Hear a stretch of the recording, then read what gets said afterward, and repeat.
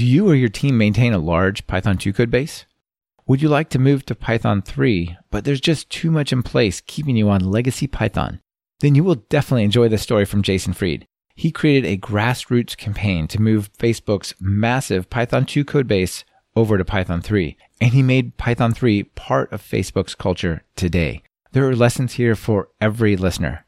This is Talk Python to Me, episode 185, recorded November 10th, 2018.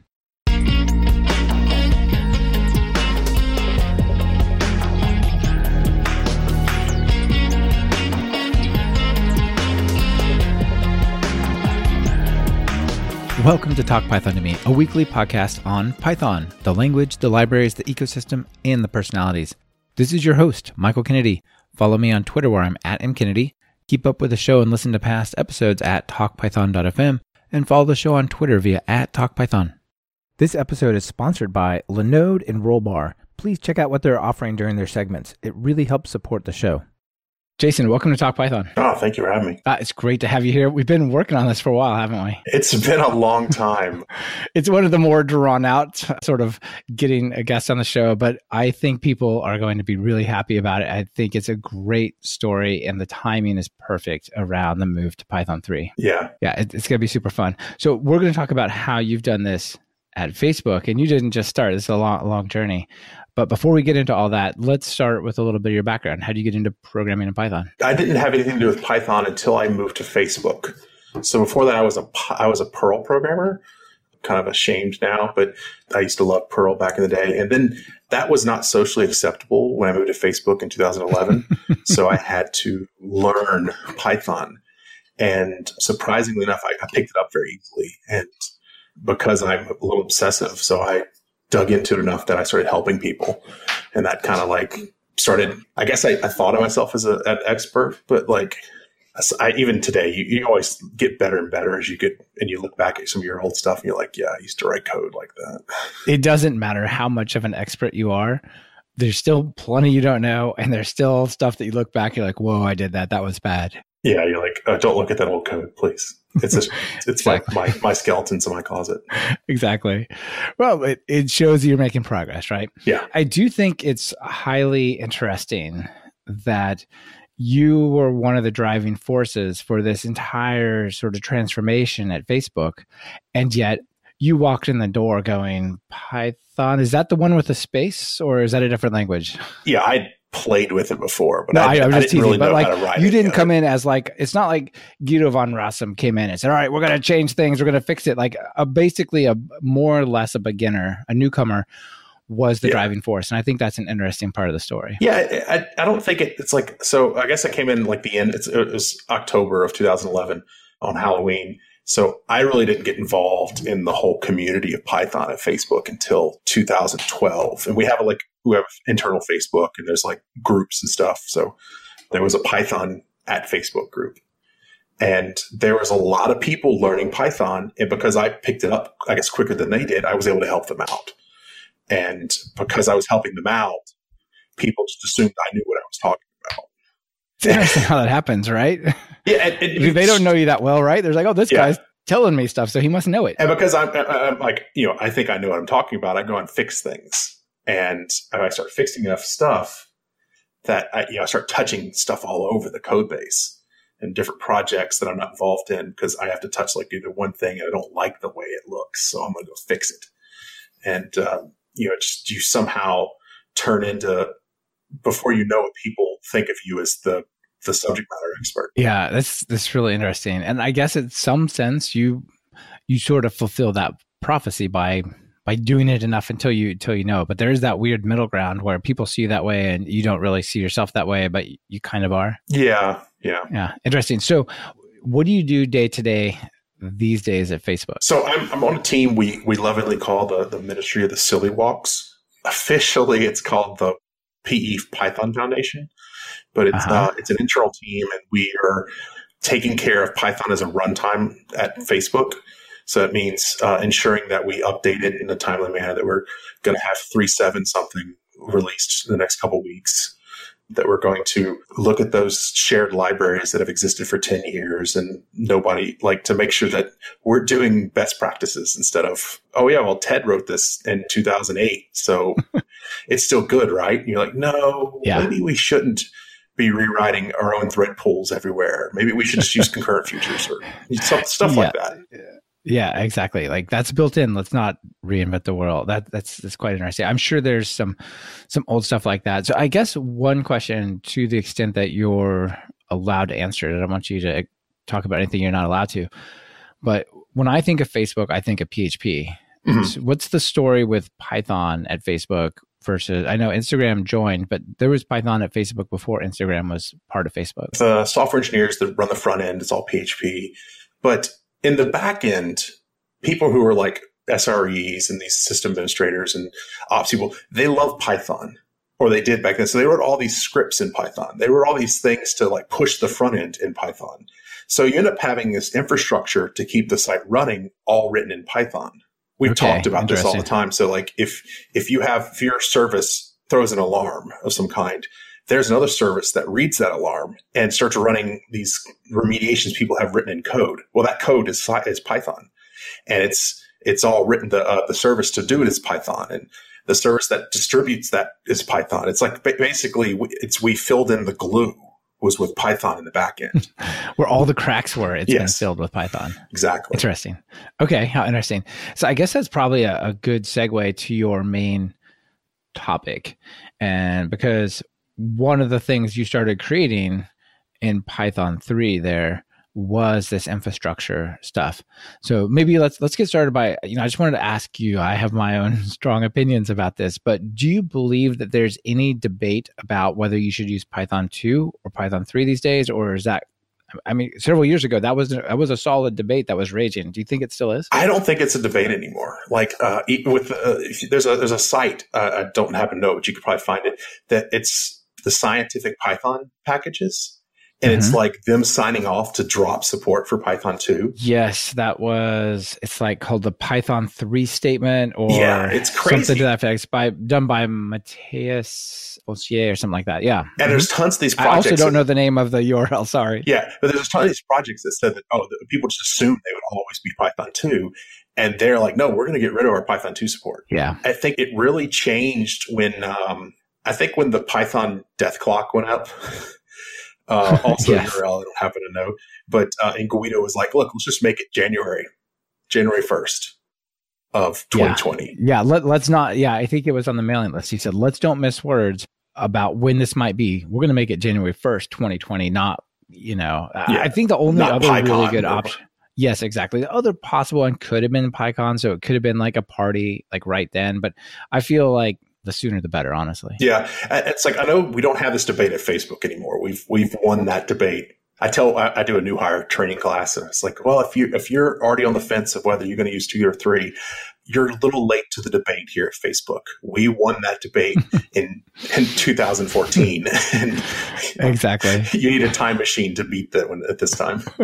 Yeah, and there had been a lot of conversations around, well, this library doesn't quite support Python 3, so you can't quite move yet. And all I've seen in the last year and a half is, here's one more amazing library that's Python 3.5 or 3.6 because it's using certain types of type annotations and async and await and so on. It really feels like the argument and the evidence has shifted that you're being left behind with all these cool libraries, not you're stuck because of these cool libraries.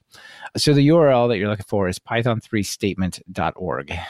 That's a good one about the scientific ones. Okay. I agree with you. I think that's great. I remember, I think this was you. I saw this around on Twitter to the effect of when Python 3.6 shipped, you said within 2 days, Facebook was running Python 3.6 in production. So, was that you? Am I remembering that right? It may have been Lukash, but it may have been Lukash. Yeah, I may have said that, but we were very aggressive on 3.6.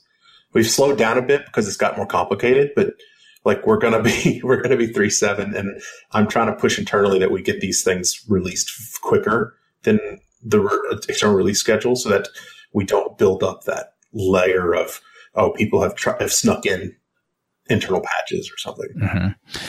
One of the things you talked about I thought was interesting is basically people get they get stuck on the idea of this is going to be an impossible problem to solve and we just can't do the switch. But once you've made the switch from 2 to 3 and then 3.4 to 3.5, like this starts to become a habit. You're like, oh yeah, we just do that when a new one comes out. Is it sort of feeling that way now? Yeah, we've gotten to the point because we don't support multiple versions of 3 at Facebook, and we never supported multiple versions of 2. You just you got moved along at whatever the slow pace that the compilers team would push things out. But for 3, it's just if we break you going to 3.7, it means you need to fix your code. Like it's your problem, right? Yeah, it's your problem. We're going to let you, we're not going to do it by purpose. Like on purpose, we're not going to we'll let you know, we'll try to fix it. But if we can't, we're going to involve you because we don't support multiple versions of 3. We're all going to be pushing forward. We don't want to be, don't ever want to be stuck in a situation like we were with 2. Right. I think it's a really interesting lesson. You were like, well, we were badly stuck. And so now we're going to be very aggressive in never getting stuck again. Yeah. So your original talk, so you've given 2 presentations at various PyCons about this, one at PyOhio 2016 and one at the latest PyCon US in 2018. Mm-hmm. Your original one was entitled Rules for Radicals. Why the radicals identifier? What was radical about all this? When you're trying to think of a topic, the name of your talk, you try to want to get something that will make the conference team get it. And then you have to kind of get it approved internally. And I think I had 3 different topics. I think one of them was, we used to call it like lies. And there's basically about lying to people to get for their own good. But comms was like, you can't say that. I was like, okay, well, how about rules for radicals? Because like that, I've never even read the book. I've read excerpts from the book, but it's all about making change. So I was like, well, that's kind of perfect for my talk. My talk's kind of about like driving change from a position of no power. Right. I think that the no power aspect is one of the super interesting aspects. So many companies and people tell me that like at our company, we're still on Python 2 because no one has decided. And one of the really interesting things is the Facebook engineering culture and this aspect of sort of earned authority, I guess. Like you don't really have authority, but you start answering questions and helping people and like, oh, that person knows, so I'll listen to them. So maybe talk a little bit about the culture and how that worked there or still does. Yeah, it's a great place to work. So if you're on the fence about working for Facebook, just work for Facebook. It's great. The thing is, it's engineer led. So a manager or someone in leadership never comes and says, oh, we're going to use this technology. We're going to use Twisted or we're going to use Django or whatever. No, it's engineers say, you know what, if we use this module, and they convince their engineers next to them across the hall, down the street in Dublin, Ireland, and they all start using this thing, we start using it. And it's like you have to build up a consensus by having a good idea. Because nobody has the dictatorial thing, like we're going to do it this way. Right. There's not an on high statement that we're going to be using this technology or that technology. It's just like, all right, you all are smart engineers. These are the problems. These are our goals. Make it happen. Exactly. It's like and then I go to these engineers like, look, I can have an argument. This is what I think we need to do. And we should go to Python 3 because it is looking this way. It's going to be the future. And at the time, it was very sketchy. Like it may not have been the future, but now we clearly made the right decision. But it's like once we look, do we want to be stuck in the old age, or do we want to be able to keep moving forward? Because it's like if we don't make a decision now, we need to prepare for the other case. Right, and by the time that argument gets settled, it could be really painful to turn a big ship of technology like Facebook, right? Yeah, so we needed to get started early. This portion of Talk Python to Me is brought to you by Linode. Are you looking for bulletproof hosting that's fast, simple, and incredibly affordable? Look past that bookstore and check out Linode at talkpython.fm/Linode. That's Linode.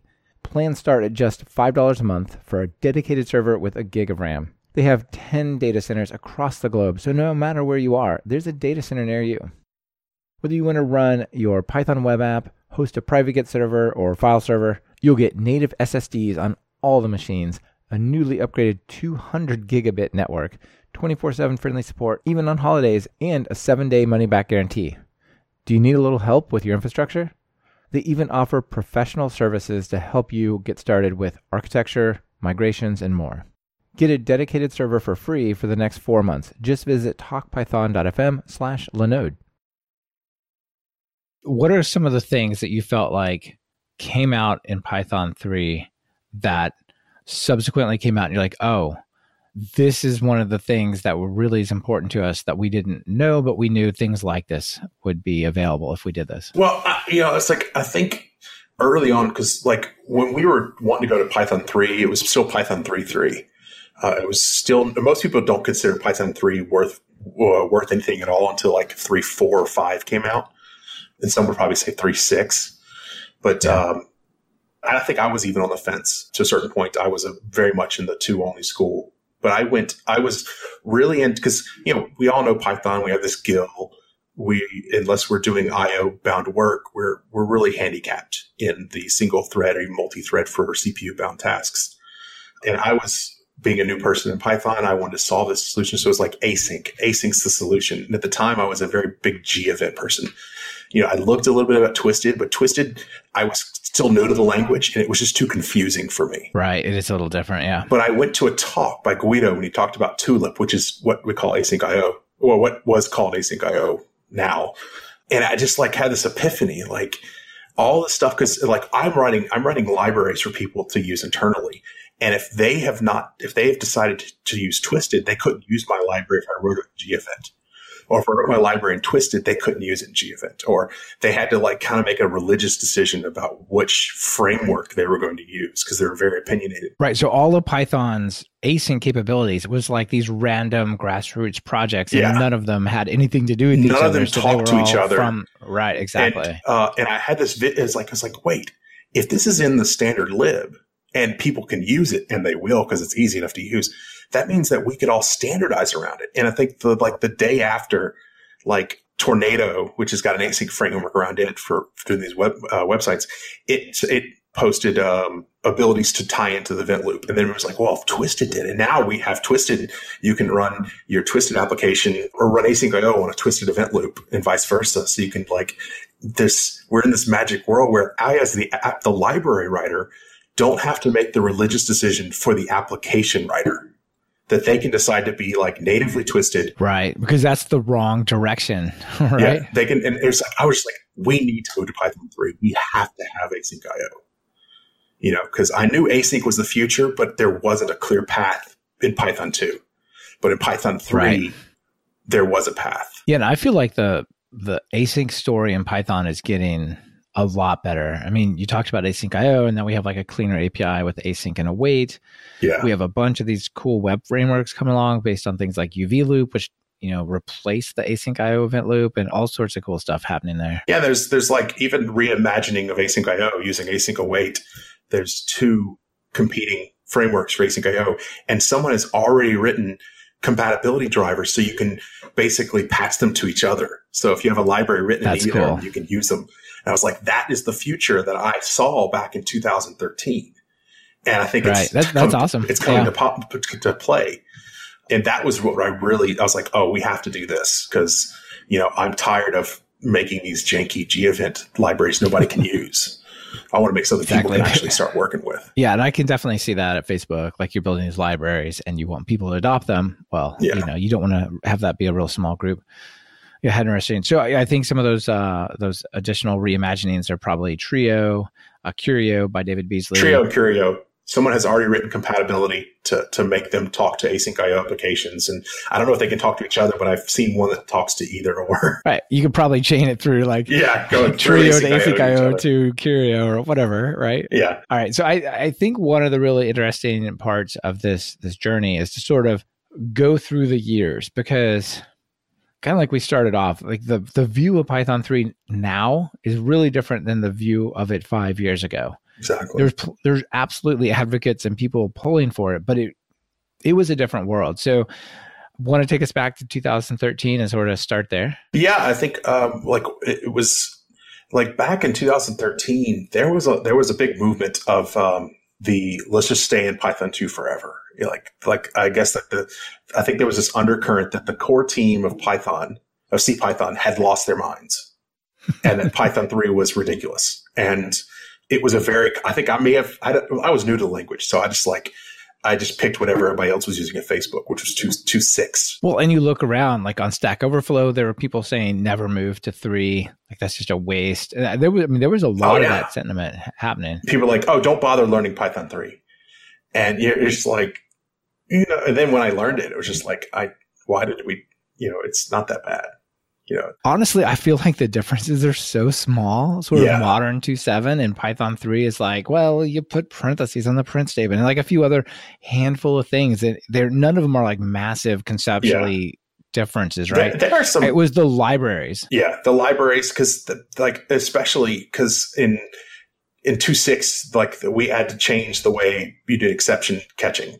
The change, I don't even remember what it was, but I remember we had to fix it because it was like it got deprecated by the time 2.7 came out. It no longer worked, so we had to fix stuff. But it was like there were so many old, crusty things that had been running on like Python 2 for like 10 years. So people were just like, "No, I don't want to do it again."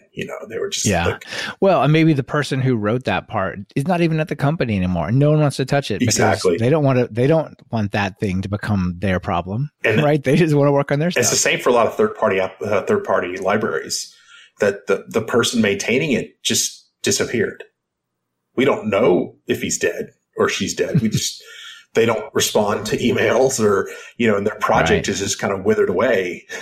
Yeah, but people maybe use it. Retired. They don't care about it. Maybe they've moved on to Node.js or whatever, right? But for whatever reason, they don't care. And the crazy part, some of these modules are super popular. Yeah, like the MySQL driver. Yeah, that one became basically unattended. Yeah. Wow, how interesting.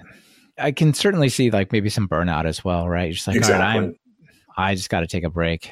If no one else is going to help, this is just going to sit here because you gotta live your life, right? Your goal is not to just provide software to the world. You're a human, right? Exactly. All right. So you said back in 2013, you're kind of like, I would love for this to be a thing to use Python 3, but I don't think it's going to happen, right? You actually had access to Python 3 theoretically as an option, but in practice, it was all messed up, right? Yeah, like the binaries were there for Python 3. You could run them and like get the interpreter. But we have kind of a complicated environment. We have build systems that go and build like C++ dependencies for compiled modules. And they kind of make PEXs, which is basically, it's like an archive of all your code that you can distribute to a machine and just kind of run it like a binary, but for Python. Right. It's like a hacked zip file that's executable. Exactly. And it bundles up all your dependencies, but it does not bundle up the Python runtime, right? It's effectively like a virtual environment kind of. Yeah, it's a deployable virtual environment. Okay. And the system that we had that built that didn't work. So like it would call out to Python 2 to basically import your code and do a .compile using the compile module to like get the PYC. And then we would just pack up the PYCs to make this PEX thing. And of course, it was like you would give it Python 3 code and the PyTorch compiler would blow up on it. And you're just like, great. And then once you fix all that, it's like you get this PEX and you run it and it just seg faults. Or not just seg fault, it just stack traces like in the early guts where we're setting up the environment. You're like, oh, great. It's deeply down broken. This is not my problem, but it's not going to run, this is like deeply broken. And it's like, I could have just thrown my hands up at that point, but like, this is never going to work. And I may have for a week or so, but like once you figure out that nobody's going to fix it. You do talk about that sort of be the change you want to see in the world. And eventually you're just like, well, if no one else is going to do it, it's going to have to be me, right? And it turns out, it's like if you want something to change, and you wait around for someone to do it, it may never happen. It likely will never happen. Yeah, likely will never happen. So I started fixing it and got it, like I would get it to compile, and then I'd put up a diff and have to like go chase down people to like who knew kind of the system I was messing with to do the building. Like, hey, can you review this code? Be like, here's my unit test. I built some Python 3 stuff and it ran. They're like, okay, let's land it, And then the thing that would happen is like the next week, somebody would have committed some other Python 2 only code. And you're just like, oh God, this is never ending. Yeah. Yeah. So you talked a little bit about one of the challenges is you've got to convert the libraries you depend upon that are internal Facebook libraries to be 2 and 3 compatible. Yeah. But then you also talked about like this regression problem, like constantly challenges you. I guess that wasn't until the next year, but Well, that was a problem, right? Like you would make your stuff work, and then somebody would change a base library that wouldn't work. So in 2014, like 13, like people didn't care about Python 3. So like they knew that we kind of said that it's probably the future. We should move to it. Like I think people all kind of had this sense that eventually we'll have to move.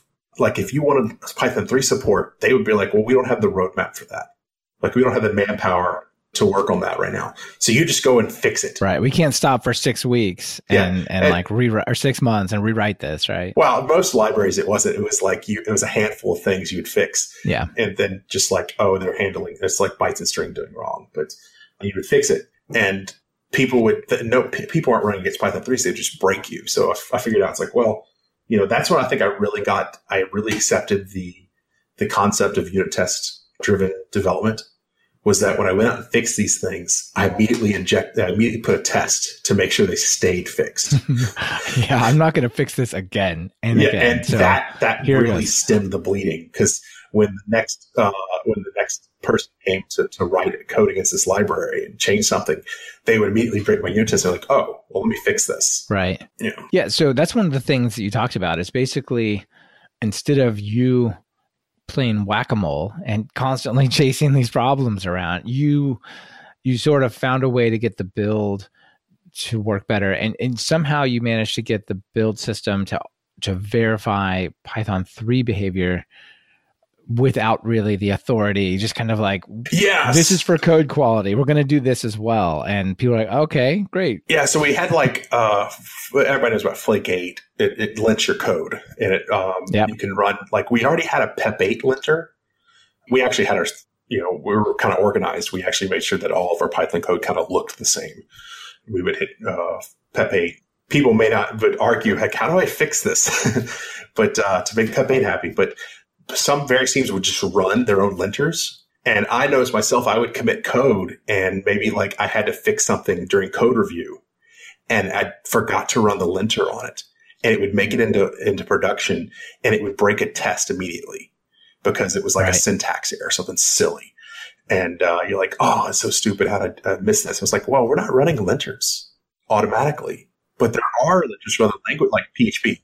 Or C++. There's some things that had these linters that ran. I was like, well, like we're using Fabricator, which is this open source code review tool, and it had a thing to tie into Flake8. So I went ahead and set it up, and I was like, well, if I can run Flake8 under Python 3 and under Python 2, I would know if I made like an obvious break to 2 or 3. And I did that, and it was really hell for a while for a lot of people, because you were getting double the amount of lint warnings in your code review. You'd get them for both 2 and 3. And I spent a lot of time having to tell people, it's like, okay, explain to people what's going on and why they shouldn't go secretly disable my linter. And because it was like, this will make our code better quality, and people they were already running these linters. They were like, oh yeah, this is great. Can we actually make them dedupe? WooCosh did that, and that didn't happen until like 2016, I don't think. But right, and now you're almost to the point where you dedupe it by turning off the version 2 one. Well, no, like I think WooCosh basically, if the messages were the same, he didn't print it. Like he didn't print the version. Right. He said, PyFlakes, this is the message, kind of thing. Yeah. So another thing that you talked about doing is using the Dunder Future module to at least stop writing only Python 2 code, right? Like, you imported the print function and division and so on. But this was like one of the early things, even when there was not actually a path, right? Yeah, we had a linter. Someone, he wanted to prolong the use of his 2.8. He wanted to keep writing 2.8, and hopefully it live longer than he thought. Like maybe we'd switch to 3 in like the next year. He didn't really know. But he wanted Python 2 to behave more like 3. And that was pretty wise, actually. And that got us very far at Facebook. And he set up a linter to force everybody to do it. And it caused a lot of pain at the time, but people just fixed. Like if you make it like this, like a commit hook or something, people just try to make it happy. And if they can't make it happy, then they complain. That's pretty interesting. Yeah, there was no real message from on high to say we're using Python 3, but when the linter says, oh, this doesn't work right because of Python 3, well, all right, we'll just fix that. Yeah, it's like, oh, why does my import not work? Oh, well, you can't use these relative imports without being explicitly relative. And yeah, it took a while. The Unicode literals thing probably ate up a lot of time, but we solved that back in like Python 2. And people internalized it as like, if you wrote good Python 2, you were using the future imports. Right. Yeah, that's really cool. Another thing you did back in 2014, when this was kind of still just a little micro project, was in the build system or just all the environments, you made sure that 6 and 2 to 3 were sort of omnipresent. What was the story of that? Well, we had these linters in place and people were always like, well, how do I fix this thing? That would spend a lot of churn on the message board. It was like, okay, I understand this is a problem, but how do I fix it and it still work in 2 and 3? And it was like, well, you can do this extra code, or hey, there's this module called 6, or this module called future that you can import, and it does so. And people are like, well, okay, so I have to go add this to my build dependencies. And you're like, or they would get mad. It's like, oh, it's not there automatically. So it's like, to make it easier to like lower that barrier, I tricked the system into injecting it into everybody's build configs, so that your PEX, that when it gets produced, would have 6 and the future module. That's really cool. So that was they could just do this code and they didn't have to change anything about their system. It was like that was the way you could write it. It was like it was part of the standard lib. That's great. Maybe for folks who don't necessarily have battle scars from the Python 2 days, tell them what 6 is. So 6 is like the first library for converting 2 to 3. It allows you to do things that are completely different from either language. Like if you're setting a meta class on a class, it's different. Like the syntax is different in Python 2 and 3. So 6 provides you a decorator you can call that you can wrap your class with, and it'll set the meta class. And 6 has a thing where because there are modules that moved between 2 and 3, and 6 has a thing where you can import from a certain move location. And there was also this thing called Python, it's called the future module. From that, it's kind of like 6, but it's a little different. Sometimes it produces nicer code, sometimes it doesn't. I use both, so I had to force that decision on people. It's like I just want to make people happy. Give them all the tools. All the tools. You want a crescent wrench, you want a socket wrench, whatever. So just get it to run on before 6, you would have to write these if statements where you would say like if sys.version_info, like because it's the name tuple, like offset 0 equals 3, you would do some code like, this is a lot of garbage. And 6 is like, oh, just say from 6 import Py3. And you say if Py3. And they're like, oh, that's better. So. Yeah, it's much better. This portion of Talk Python to Me is brought to you by Rollbar. Got a question for you. Have you been outsourcing your bug discovery to your users? Have you been making them send you bug reports? There's 2 problems with that. You can't discover all the bugs this way. And some users don't bother reporting bugs at all. They just leave, sometimes forever. The best software teams practice proactive error monitoring. They detect all the errors in their production apps and services in real time and debug important errors in minutes or hours, sometimes before users even notice. Teams from companies like Twilio, Instacart, and Circle CI use Rollbar to do this. With Rollbar, you get a real-time feed of all the errors so you know exactly what's broken in production. And Rollbar automatically collects all the relevant data and metadata you need to debug the errors so you don't have to sift through logs. If you aren't using Rollbar yet, they have a special offer for you, and it's really awesome. Sign up and install Rollbar at talkpython.fm/rollbar, and Rollbar will send you a $100 gift card to use at the Open Collective, where you can donate to any of the 900 plus projects listed under the Open Source Collective or to the Women Who Code organization. Get notified of errors in real time and make a difference in open source. Visit talkpython.fm/rollbar today. You had sort of summarized each year your thought about how likely this Python 3 world might be. In 2013, you said not going to work, not going to be a thing probably. Yeah. 2014, you're like highly unlikely. So then one of the really interesting things that caught my attention about your talk was in 2015, you started getting involved with teaching Python at Facebook to new hires. Tell us about that. So yeah, we had this class, like, because we've already talked about, we have this kind of complicated environment we build. We have the PEX system, that the fake zip file with the binary on top of it, and we have all this C++ that's compiled in with you, and we have a whole process for getting external libraries and so it can be linked with those C++. There's a lot, and coming with just an open source knowledge of Python, you would be lost. So we have this class that all boot campers, for at least for production engineering, can learn about Python and hopefully get rid of all these roadblocks so that they can hit the ground and just like produce some Python code that does some real work.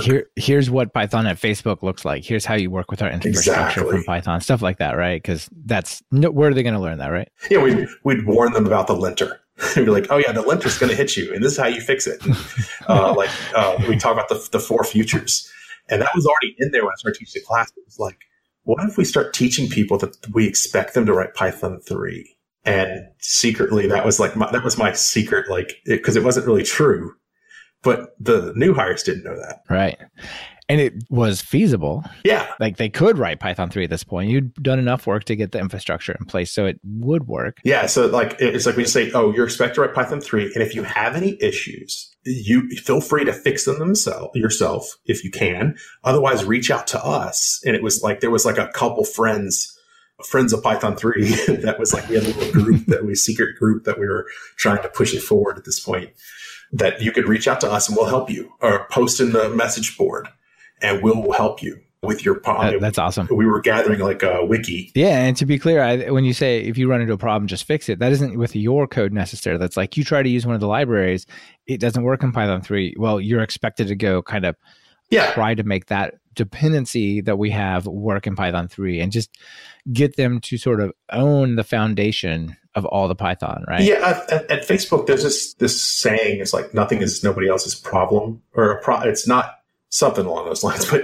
it's like there's this mentality that if something's broken, you don't just immediately go and find out, oh, well, who owns this code? I'm gonna go complain. Like, no, see if you can fix it. Because if you fix it within like 5 minutes, you'll be ahead of your schedule if you had to go and like track down a person and like complain to them and get them to release something on their schedule. You can just fix it, put up a little diff and keep working. And if we taught people to just do that, we kind of were tricking them to do work for us. Yeah. There's a lot of lessons of sort of distributed responsibility, distributed work in here through the linters and through this education component. And it more or less worked, right? People started writing Python 3 code. Yeah, they would join their teams after boot camp and they would say, hey, how come we're not using Python 3? And the people there, they didn't have a good answer. And the new people would start writing Python 3. And so, like, all these teams started coming out with like, hey, we're putting out Python 3 for our new project, because that's all the new people want to write. I think that's great. So 2015, you dubbed the year of maybe. Maybe it's going to work. Starting to look good.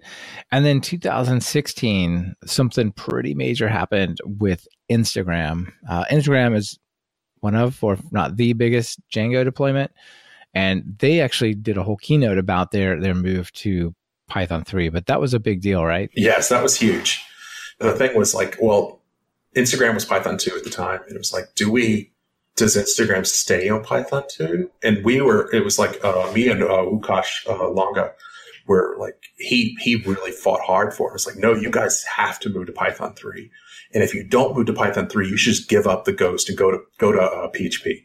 And they're like, whoa. They're like, just a second, we can probably make this work. It's at Facebook. That's a good sound business argument to say. It's like, you should probably use PHP. We've invested a lot of money in that, and it runs like the biggest website in the world. Like, I think that makes sense. And they're like, oh no, let's just stay with Python. We don't want to like lose all of our developers. Yeah, that's really interesting. There was a keynote, I think at the maybe 2016, 2017 PyCon about this, and it was really just such a step-by-step practical way for large organizations to move, because it wasn't just Instagram upgraded to Python 3. They also changed major Django versions, and they did all of that without branching in production. Yeah. Right? That is just incredible. It talks to the power of tests as well. Like, this is all unit test driven, where they would take a test and they would make it work on Python 3. or like change the code enough to where it would still pass from 2 and 3. And they would, and I don't know how they did Django one. That was like, that's level. Crazy. That's another level, but I think it also involves unit tests. Yeah, it must have, right? But still, that's impressive. Without branching in production. I mean, that's crazy. That's really super impressive. And every time I hear someone say, "Oh, we can't move to Python 3," or it's totally impractical for us, I just think of to move to Python 3. It's like, well, here's a roadmap and a pretty insane example. The rest of the stuff is not as visible what you're working on because it's infrastructure level, but still, also impressive. Another thing that you said happened around 2016 is it became Python 3 by default. What does that mean? Whenever you would, like I talked about our build system, and you had a little script that you would tell it, oh, these are the third-party dependencies I need. These are the dependencies that someone at Facebook has written. These are the C++ dependencies I need. And the build system, you would say build, and it would give you the little pecs that you could take to any system at Facebook, and it would run your Python code. That can fit if you just copied what the wikis told you to do. It would give you a Python 2 binary. And we had been telling people in the class, the new hard class, that, oh, you should add this thing that says pi_version equals 3. And you'll get a Python 3. And people are like, well, why do I have to say that? And we just say, oh, because 2 will always be the default. But it was like there were so many people every day were saying, oh, we'll release this Python 3. That it was like the only people that were still writing Python 2 code, they weren't like staunch Python 2 supporters. They were just using the defaults. So I had this well, what if we just switch the default? See if anybody cares. And so I sent a message out like, hey, I'm going to switch the default to Python 3. If you think this is a bad idea, say something. And nobody said anything. And people were all like, thumbs up, I like this. This is good. And so I did the switcheroo, and I made everybody who's currently Python 2 explicitly say that they're Python 2. And then everybody who's Python 3 get rid of their version line completely. And it was just the default was the Python 3 version. And nobody got broken. There was no major site outages. It just, and that was a very smart decision. It was like, look, we were probably at probably less than 20%. I think I have a graph somewhere in my talk where it was like, oh yeah, we were way less than 20%. We were not even 10, but it felt like we were really high because all the new stuff was coming out for Python 3. Right. And then this just flipped it, right? All the people who were not said anything explicitly, they didn't care. It changed. Yeah. Change the tide, right? People who didn't care what version they're using, they just wanted a version of Python that they could, because as long as it wasn't C++, these guys were happy. They just, not having to they didn't care, and they weren't part of this fight. So we just, whatever the default was, they're going to use it. That's really excellent. And a lot of the feature work, right? The import, the print function and stuff, it's kind of what made that work, right? Oh yeah. And so a lot of the existing modules that people who'd already fixed all that future stuff, some of them just imported fine into Python 3. Right. I mean, how often are you doing crazy meta class stuff, right? That's not that common. More than we should. I think is the case. Everybody's like, I don't use meta class. You're like, maybe you shouldn't. But it's I think in most of the major heavily used code paths had already been cleaned up by me or somebody else, because if it's a major used dependency, it's already been fixed for Python 3, because by 2016 we already had services in production running Python 3. Yeah, that's great. So one of the things I think is interesting, there's a quote that you talk about from one of the engineers that sort of touches on this conception that Python 3 is slower. And it says something to the effect of, we just did a very basic 2 to 3 on our service, which means they ran the 2 to 3 program on the service to just automatically upgrade it. So everything just worked.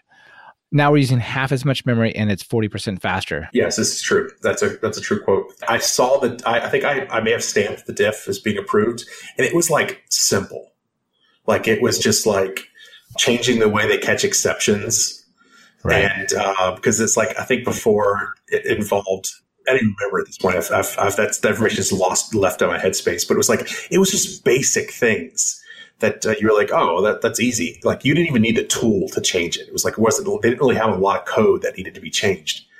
But so it was surprising. There was oh, that's all you changed? And you're 40% faster? Really? Yeah, which speaks to the different runtime, right? The different CPython foundation. Yeah, and for a long time, Python 3 was a lot slower. And I think still there might be some edge cases that are faster in Python 2.7. A lot of it probably has to do with strings, right? Like the different behaviors around strings and bytes and all that stuff. I think it's gotten faster in 3.6. Like they really like pulled ahead to use less memory and stuff with all the different fixes. But I think that when that thing came out, people were still comparing it's like 3.2 and 3.3, and they just hadn't. Right. That was their argument, and they just hadn't actually updated their benchmarks to use new versions because they had already given up on Python 3. And they're like, oh, Python 3 is just too slow.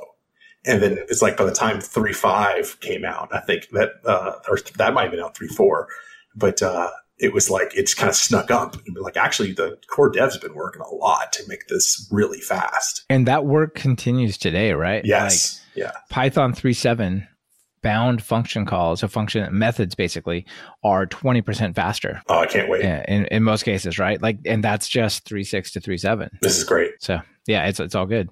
I'm hoping for next week.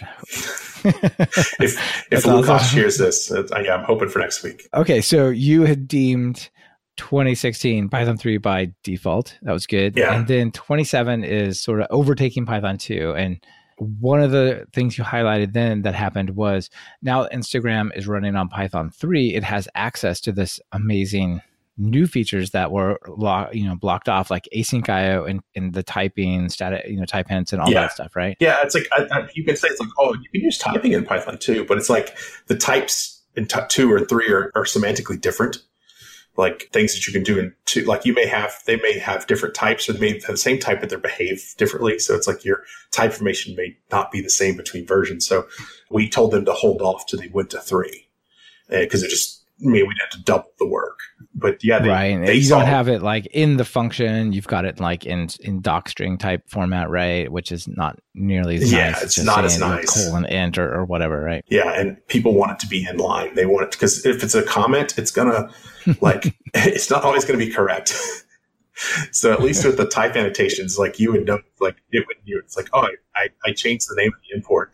It's, oh, I'm going to go fix all the types. But if it was a comment, you wouldn't know that until you decided to actually run the type checker. In the early days, before we even had a type checker, it was like we're just putting these types for humans to read. Yeah, exactly.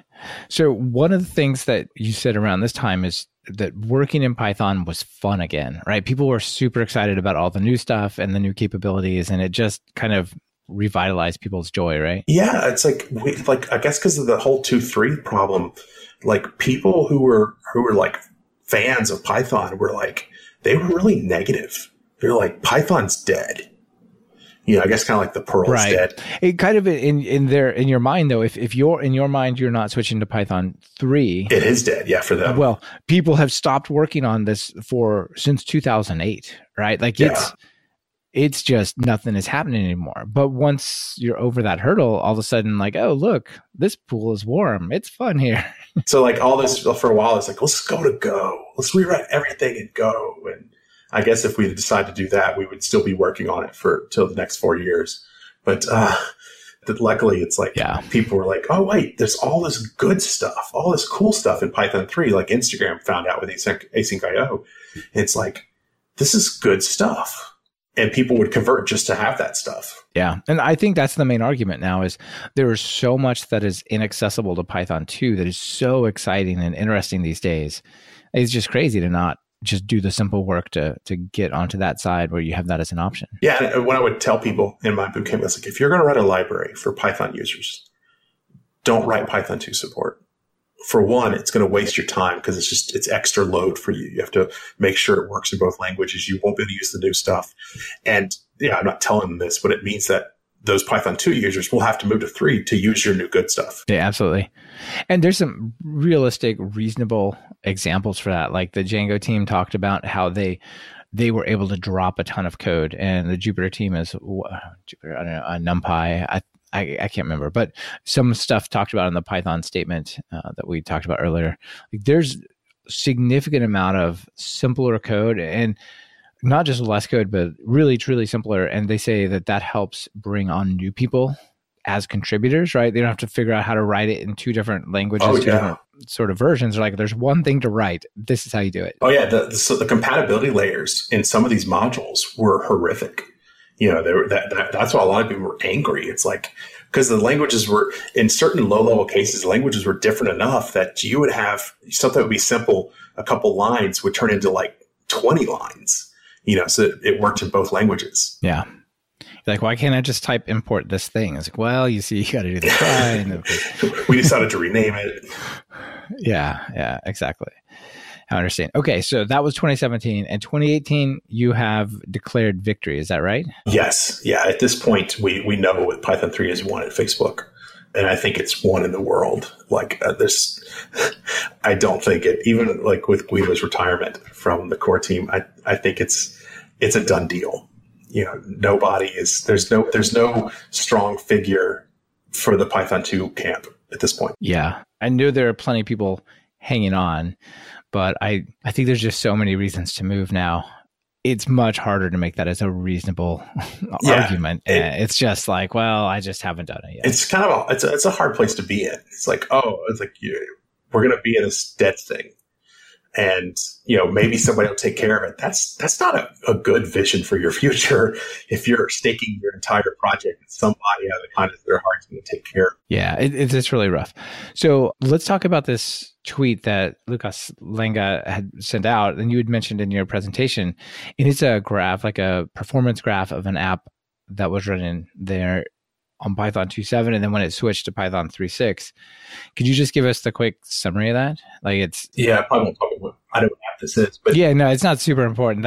We traveled to Dublin to help this team out. We were with them for 2 weeks, just helping them fix some like issues because their code base was pretty old. Like it was older than my tenure at Facebook. So like once at the end of the week when we fixed all their little problems. They switched over and immediately saw this drastic drop in their memory usage. There was some CPU. It was half the memory. Oh yeah, it was used half as much memory. Yeah, it looks like 4 times improvement in CPU and half the memory. So 2x in memory. Yeah, they were just like, I think Łukasz immediately copied the graph and tweeted it. It was just like, this is insane. Yes, exactly. And this goes back to what we were saying before. Yeah, the world seemed to like it. There's like 1,800 likes or something. Just like, yep. This is the kind of stuff that people need to see because you can tell them like, well, it's better or whatever, but it's a whole nother thing to say, well, that fleet of servers can be one server that you don't have a hard time maintaining anymore. Right. Like that's a much stronger story and you don't have to do anything but just make it run here. This means that they were able to get rid of machines. Yeah. Because they're not doing as much work anymore. And that makes everybody happy. That makes your bosses happy because they're not spending as much money, especially if you're like have a cloud deployment and you're paying for each one of those nodes costs you money. It's like you were saying, nobody was saying these things. And it's like there was just this common understanding that, Python 3 is slower than Python 2. And we had to like break that lie that was still just kind of floating out there. And Łukasz used to talk about this a lot, was that a lot of the like core people that like, I don't know, core people, but like people that wrote like really hard problems in Python who had solved like kind of the low level, they were very negative. And it was because they were solving the really low level problems. But it was like the average like Joe or Jane writing Python code, they're never going to see those issues. So that when somebody comes out and be like, I wrote this database driver and it was a pain to do for Python 3, it's like they do a disservice to everybody who will never see those issues. Right, because almost no one is natively like deep down at the native network layer. Yeah. Except for people writing web frameworks or data access. Like there's a few folks and they're the most vocal. Take a bit of a beating, right? But they're also highly respected folks, because they're the head of these major web frameworks or database projects. And they're like, this was super hard. This is the hardest thing I've done. It's like, well, okay, that sucked and we're sorry. But like, that is not what it's going to be like for other people. They still import your thing and call query and it's all good. Exactly. Yeah, that's pretty interesting. So I think these graphs, also the story around Instagram, right? Like Instagram as a whole was able to turn off servers, was able to use less memory. Like they went pretty deep into that in the keynote that they covered that as well. Mm-hmm. So one other thing that you talked about in the 2018 timeframe, which I guess is now, is this end of life of Python 2 internally. Like we know about the Python 2 death clock, at least it exists. I don't know if everyone knows about it, but we know that there's the official external deadline for Python 2 at January 1st, 2020, but you've also internally announced a deadline for this, right? Yeah, we want to make sure that we don't want to push past January 1st. So next year is going to be the year that I go around and help kind of like go through and like find out those people that are still stuck on 2, and maybe they've been in a cave all these years and they haven't known that 3's a thing, or maybe the team just doesn't exist anymore. The thing's just running on automation because how's that website still up? Sometimes some things are just written well enough and they have enough automation around it to keep it up. You just you figure out that, oh wait, there is no team supporting this. Like, oh wow, like that's a success story, right? But it's like a challenge. It auto builds and auto deploys every month, and nobody touches it. So it's like, so I think we're already internally, we're well over 80% of the libraries are all Python 3, and I think we're well over 60 something for like actually all those PEXs, like the amount of PEXs we ship or Python 3. Mm-hmm. So it was figured like, well, how long do we want to support this thing? Because we don't want to get into the situation where we're having to support Python 2 past the death clock, the deadline at the end of life. Right. So you don't want to be in 2020 doing anything with so we're telling people that trying to keep it going. By the end of 2019 at Facebook, we're going to want to make it impossible to ship new Python 2 code. Just so it's like, there's got to be some cutoff at some point. And we're still going to support things that were already written, I think, until like, I think we said we were giving people like, maybe till 2022, but it's like at that point, you won't even be able to run it anymore. It's like, we're going to get Python 2, the actual runtimes off the servers. We're going to get them off out of the compilers. We're going to make sure it just doesn't exist. All the PECs, they won't work anymore, right? Yeah. They're missing their CPython. If it's just something that has been built in like 5 years, people still use it and it somehow miraculously works, it will stop working. Right. And then there'll probably be a little bit of a scramble to patch that stuff up, make it work. We're hoping we catch all that in 2019. And I think we will. Yeah. Yeah. You guys have a lot of automated builds and whatnot. We have a lot of automation that can tell us immediately. If I say that, people that said they want 2 are now getting 3, I'll immediately start getting test failures if it's not working. Exactly. Just a little reporting. I'll tell you all that. Okay. So Jason, that's a super interesting story. And I think it's a real success. And one of the things I don't think we necessarily covered as well as you did in your talk here is just at no point along the way did some manager or organization come along and say to you like, okay, make this happen. It's just like you wanted to see this happen and you just started working cooperatively with these different teams until it became a thing, right? Yeah, it's some point like this was in 2016 when Instagram was moving. It was kind of like, hey, maybe we need a team to help people move or help like Instagram move. We kind of like escaped the bullet of being the team that helps people move from 2 to 3, but because we did that for Instagram, we did it for a couple other people, but we were like, no, let's be the team that stewards Python for the future. Right. It's like we want something more lofty than just being the converting janitors or something. Right. That's very, very much more lofty and long term, right? Yes. Yeah. Very nice. So I guess transitioning, like this is what you guys did. This is what you were able to sort of germinate within Facebook. What would you say to other companies that are stuck on Python 2? Well, I'd say if they're engineer led like Facebook, and there's a lot of we're in this internet economy, and there's a lot of startups that are out there. They're very much engineer led. The same model works. You just basically you can go attack it through code quality. I was telling somebody, it's like, I didn't always work in the Bay Area and Silicon Valley and these startups. I used to work what I used to call real corporations in consulting. And it's like, there you had managers. And instead of convincing other engineers, you just convinced a manager. And it was sometimes easier. Right. There's one person to convince. And if you win that battle, it's done. Yeah. Right. It's coming from on high and it's just said. Yeah. And if you can attack it with like some of the things we talked about, it being faster, maybe it's going to use less money. Maybe we'll use less servers. And you can give them the example of Instagram. They were able to do it without slowing down. They didn't stop releasing features to convert to Python 3. They did it all in line. Yeah, I really think that Instagram example, I'm so glad they did it as a keynote with all the clear steps, because it's not just an inspiring example, but it's a step-by-step roadmap to how it happens. Exactly. It's very inspirational. So I guess, this is a 5-year journey, more or less. What was easier than you expected, and what was harder? There were several times where I made prognostications that were completely wrong. Like, I thought that we would always have Python 2 as like the default and we would still be a fringe thing. But it's like, we quickly overtook Python 2 faster than we thought. Like, I remember we actually had a message in our internal like IRC, like, hey, when Python 3 gets to 29%, let's have a party. And like, I just noticed it. Nobody like had seen it for a while. And I was like, oh, wait a minute. We're at like 80. Wow. So what I about updated our party? the message. Let's have a party at 90%. There you go. Yeah. And that's really something to celebrate, right? Like, you're pretty much there at that point. Yeah. So I definitely think we're going to have an internal funeral for Python 2. And I was like, oh, we'll get something and we'll make it look like a casket and have people talk about the good things that Python 2 did and we'll get rid of it. Python 2 got us to where we are today, right? Like, yeah. It was a major part of that journey. So yeah, we can acknowledge it. We just don't have to be stuck there. Exactly. What was harder? You didn't actually expect it to work that well. It sounds like in the early days, you're kind of like, this is a great try, but I'm not so sure it's going to work. So maybe you saw it as hard and it actually wasn't. But yeah, it wasn't as hard as I thought it was going to be. Like, there's still the long tail of stuff.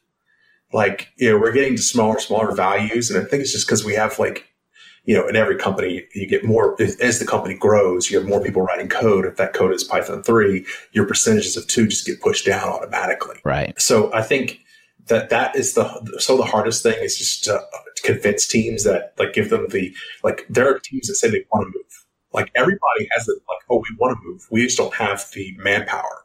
We don't have it on a roadmap to move.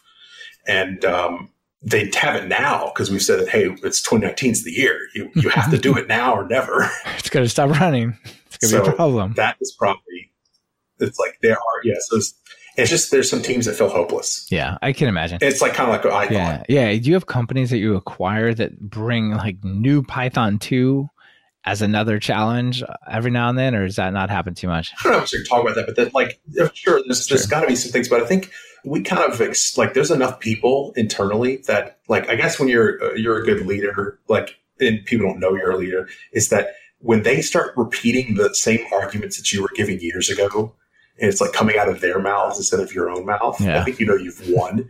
So it's like these people show up like, hey, I got this Python 2 app. It's not working the way I want it to. And what's the first from some random person I've never even met? I'll get something that's like, why don't you switch to 3? And it's like, it has a defect. Let's fix it. Yeah, it's like, switch to 3 and then we can help you. Nobody knows how to do 2 anymore. Yeah, that's great. It's great. I like it. I mean, more organizations should be here. All right. So I want to get your thought on one final thing and give a quick shout out to something that could help people as well. So the same guy that put together, was involved in putting together the sunsetting Python 2 support, the Python 3 statement, started calling Python 2 legacy Python. Oh, I do like that. Python 3 modern, or just straight Python. There's Python and then there's legacy Python. And so the question is, we do that internally. You like this idea? Yes, we call it legacy Python. I love it. I do too. I have actually used that to identify other things I'm trying to sunset. That's beautiful.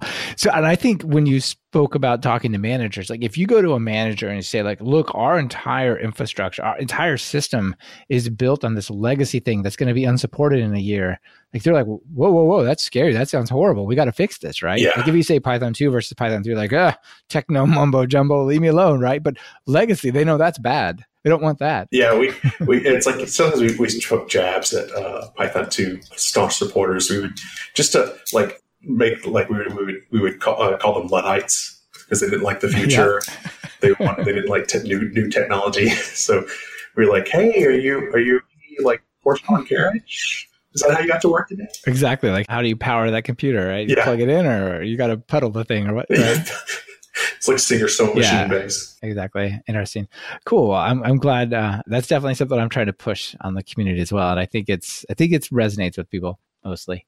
All right. So then a quick shout out. Friend of the show, Anthony Shaw, wrote a cool course on converting from Python 2 to Python 3 over at Pluralsight. So people should check out his course as well if they want to go along. But certainly they should check out the keynote at PyCon 2016 or 2017 from Instagram, because that really is this is the roadmap of how you do it. 2017. Thanks. Yeah. So that's a great one.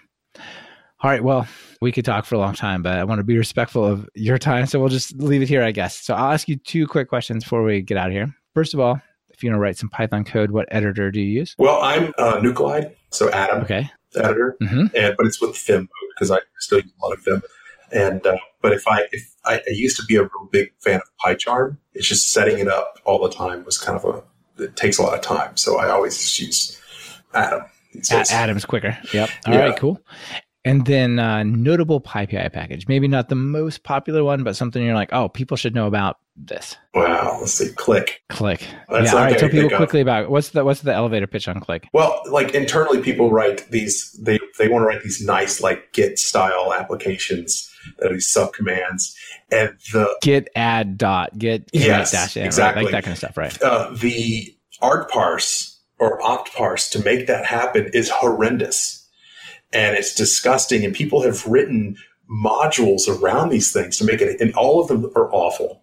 And it was like, I was like, what's this thing? I used Click for one of my projects. I think the project that was the first Python 3 project used it. I was so happy with it. I just kept telling people, you have to use this thing because it means that somebody I get off the street who's been programming Python and open source, that it will feel natural for them to write an application with us without having to use some internal like CLI parser. Yeah, that's really great. Yeah, it's definitely one of the most popular ways to build CLI apps, which is, quite a few of the Python ones. So very cool. All right, Jason. So people are excited. They want to take their organization on the same journey. What's the final call to action? Like, what do they need to do? You just got to set some goals, set a plan, demand the future. Like, look, we're going to go to Python 3. We're not just going to stay there. We're like, this is a stop. It's a stop over to Python 3.7. It's a stop over to Python 3.8. We want to be modern so that when the new things happen, we can move with them. Yeah. And they're happening fast. Exactly. And they're happening in large numbers. So you definitely want to be there. All right. Thank you so much for sharing the story. I think it's going to inspire a lot of folks to take some action. Yeah, I think so. It's been fun. Yeah, it sure has. Nice chat with you, and goodbye. Bye. This has been another episode of Talk Python to Me. On this episode, our guest was Jason Fried, and it's been brought to you by Linode and Rollbar. Linode is bulletproof hosting for whatever you're building with Python. Get 4 months free at talkpython.fm/Linode. That's Linode. Rollbar takes the pain out of errors. They give you the context and insight you need to quickly locate and fix errors that might have gone unnoticed until your users complained, of course. Track a ridiculous number of errors for free as Talk Python to Me listeners at talkpython.fm/Rollbar. Want to level up your Python? If you're just getting started, try my Python Jumpstart by Building 10 Apps or our brand new 100 Days of Code in Python. And if you're interested in more than one course, be sure to check out the Everything Bundle. It's like a subscription that never expires. Be sure to subscribe to the show. Open your favorite podcatcher and search for Python. We should be right at the top. You can also find the iTunes feed at /iTunes, Google Play feed at /Play, and direct RSS feed at /RSS on talkpython.fm. This is your host, Michael Kennedy. Thanks so much for listening. I really appreciate it. Now get out there and write some Python code.